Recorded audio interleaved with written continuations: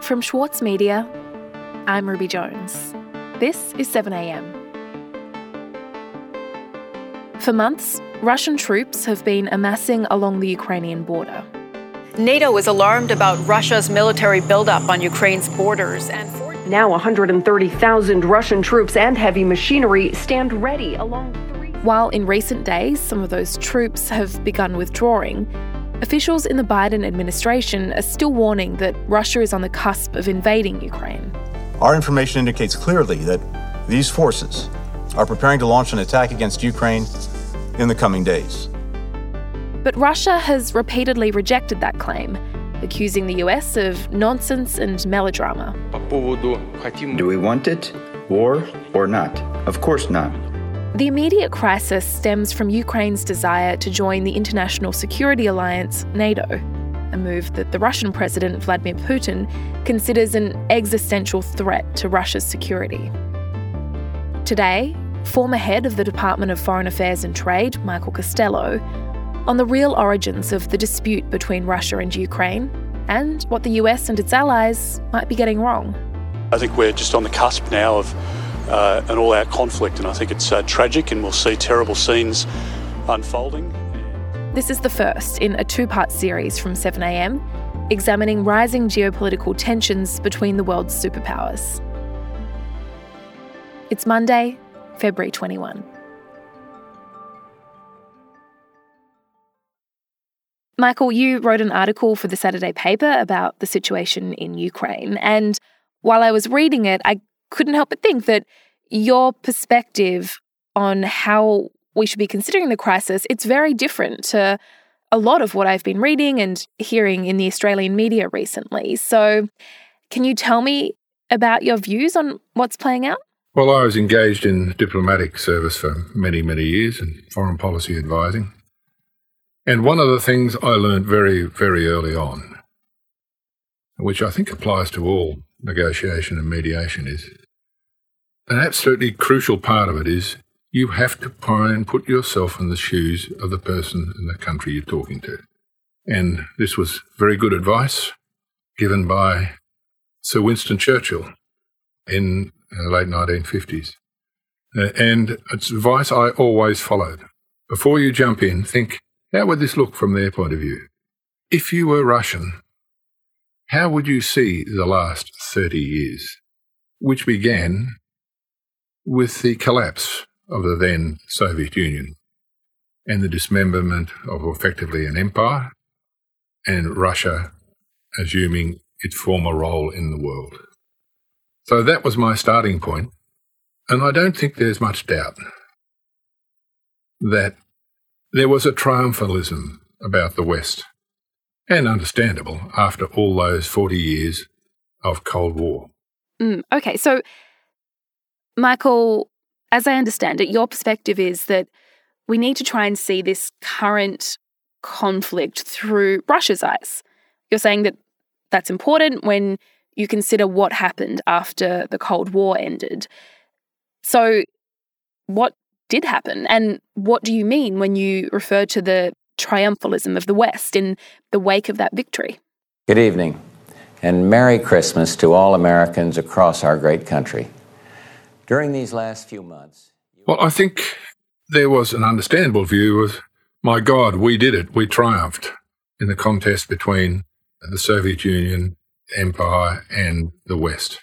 The Soviet Union itself is no more. This is a victory for democracy and freedom. But instead of saying, well, how do we consolidate this? How do we take advantage of the peaceful collapse of an empire and try and ensure that this doesn't happen again? And even though there clearly was on the then Soviet side a clear understanding that NATO would not extend itself beyond its existing boundaries, that is not what happened. Okay, and so NATO is very important here. So that is the military alliance between various European countries and the US, and it has its origins in the aftermath of the Second World War, but its significance, at least for us, begins at the end of the Cold War, because that's when NATO started to grow and to become more active in Eastern Europe and more countries began to join. So can you tell me about that expansion and what it meant for Russia? So gradually, countries of the former Soviet Union were incorporated into NATO. Today we proudly welcome Bulgaria, Slovakia, and Slovenia.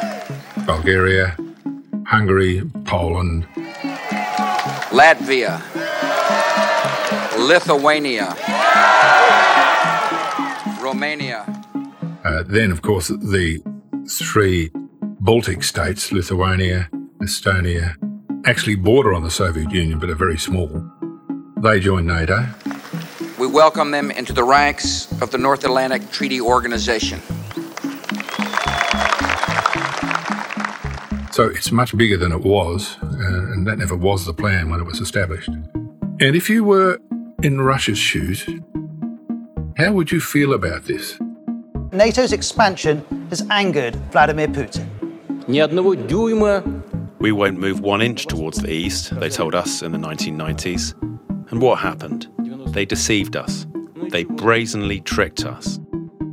They are instinctively, historically, paranoid about their borders. On NATO, Russia is looking to the future and the past. It wants NATO to promise that Ukraine will never join. Russia has a border with Ukraine of over 2,000 kilometres. And the idea that NATO, which is expressly designed to deal with what is perceived as a Russian threat, should be actually on its borders, you can understand why they might be alarmed at that.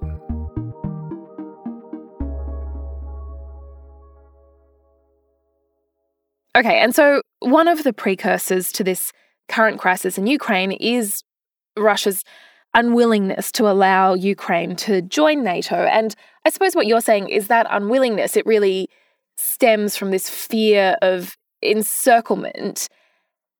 On top of that, though, Michael, there is also this issue of the promise that Russia says was made that would stop this from happening, the promise that NATO wouldn't expand.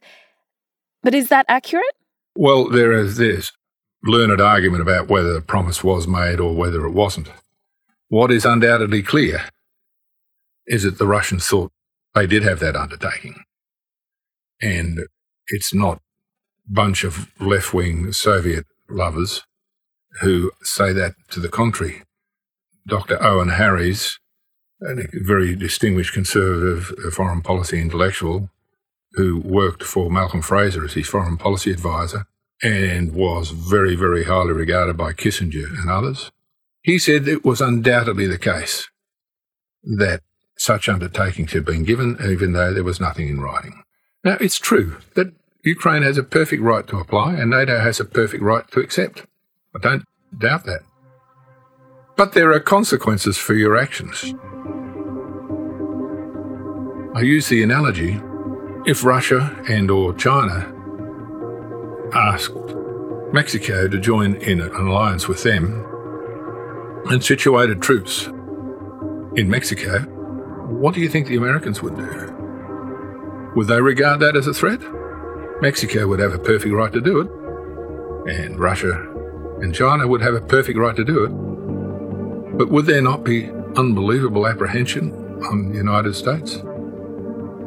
There was, I remember some time ago, talk of China trying to get a port, a naval base in PNG. Imagine if that happened to us. What would our reaction be? Would we regard that as hostile? Of course we would. And I think you see that with Russia. We'll be back in a moment.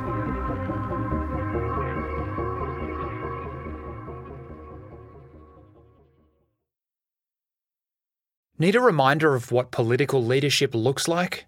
Australia's master of political satire, Jonathan Biggins, is back embodying the iconic Paul Keating, visionary, reformer and rabble-rouser. Due to overwhelming demand, one-man comedy The Gospel According to Paul is returning to the Opera House, on from the 4th to 23rd of June for its final term ever. Secure your tickets now at sydneyoperahouse.com for an unforgettable evening. For Sloane Crosley, writing about the loss of a friend may not have provided catharsis, but it did allow for the possibility of a better ending. Like, you have this amazing meal that's this friendship, and then you have a really, really, really, really bad dessert with shards of glass in it. And then, like, the book is like, those little chunks of chocolate that come with the bill. I'm Michael Williams. Join me for this week's episode of Read This as I talk to Sloane Crosley about her latest, Grief is for People. Listen wherever you get your podcasts. Michael, you've been telling me about the ways in which you think that Russia's fear of NATO, fear of invasion is, I suppose, somewhat justified if you think about the history and also the ways in which other countries might react if they were put in a similar position. But I just want to push back on this a bit, because is NATO really a legitimate threat to Russia at this moment in time? Because no one is suggesting that NATO is about to invade Ukraine or even Russia, but Russia is positioning troops on the Ukraine border, and it has invaded Ukrainian territory in fairly recent history. So can that comparison really be made? It's an exact comparison. What you've said is correct. I don't believe for a moment that NATO has any plans to attack Russia.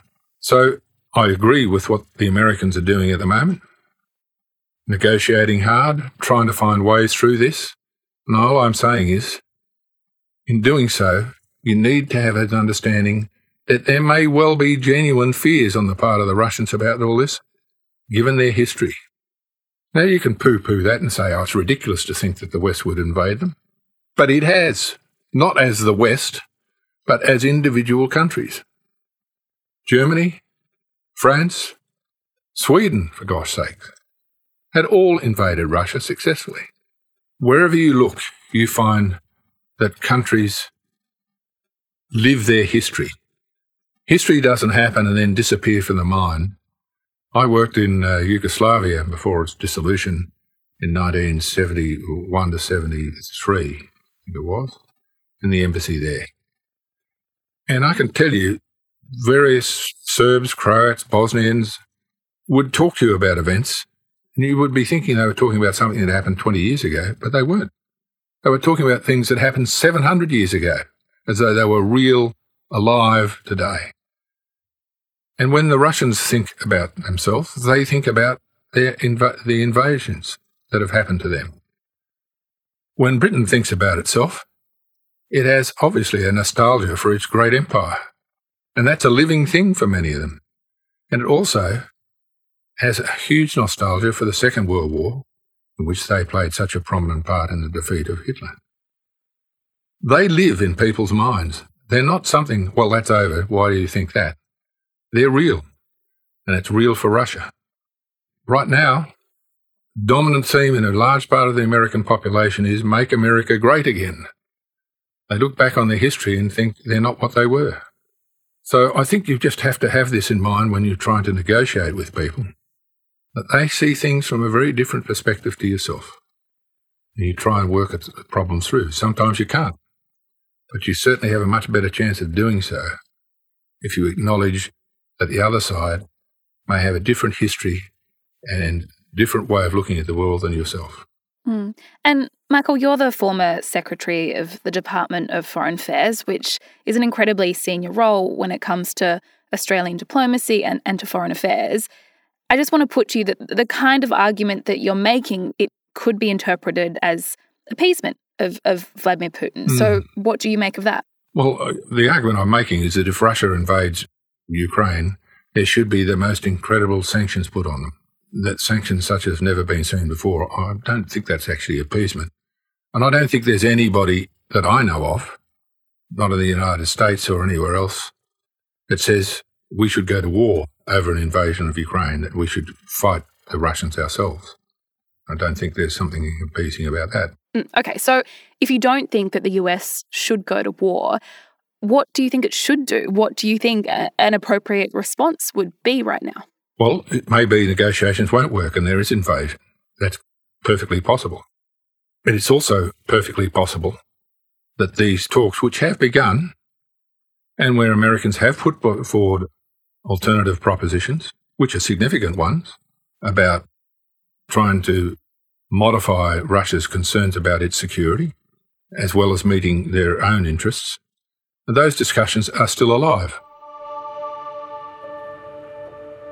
What I'm saying is, in those discussions, it would be sensible to approach it with a sense that the apprehensions the Russians express may seem outlandish to yourself, but if you're Russian, seem very real, and that reality is something that you need to try and find a way to deal with to satisfy them. I'm not suggesting for a moment that you should say, sure, take over Ukraine, reincorporate it in Russia. Not for a second. Quite the opposite. How do you find a way where the interests of the Ukraine, Russia, and NATO can be properly and decently met? Michael, thank you so much for your time today. I hope it helps. Tomorrow on 7am, we explore the rising tension between China and the US and its allies, including Australia.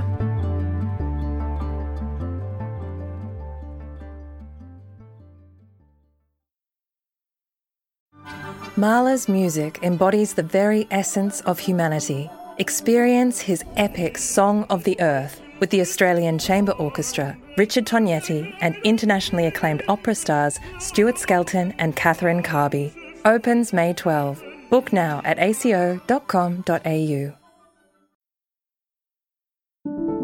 Also in the news today, the Prime Minister, Scott Morrison, has said that Australia will follow through with sanctions on Russia if it invaded Ukraine. Morrison said Australia had always stood up to bullying and coercion, but he confirmed the government would not be sending troops to Ukraine. And a modelling agent with close links to Jeffrey Epstein has been found dead in a French jail cell. Jean-Luc Brunel was being held while being investigated for rape and sex trafficking of minors. An investigation into his death is currently underway. I'm Ruby Jones. This is 7am. See you tomorrow.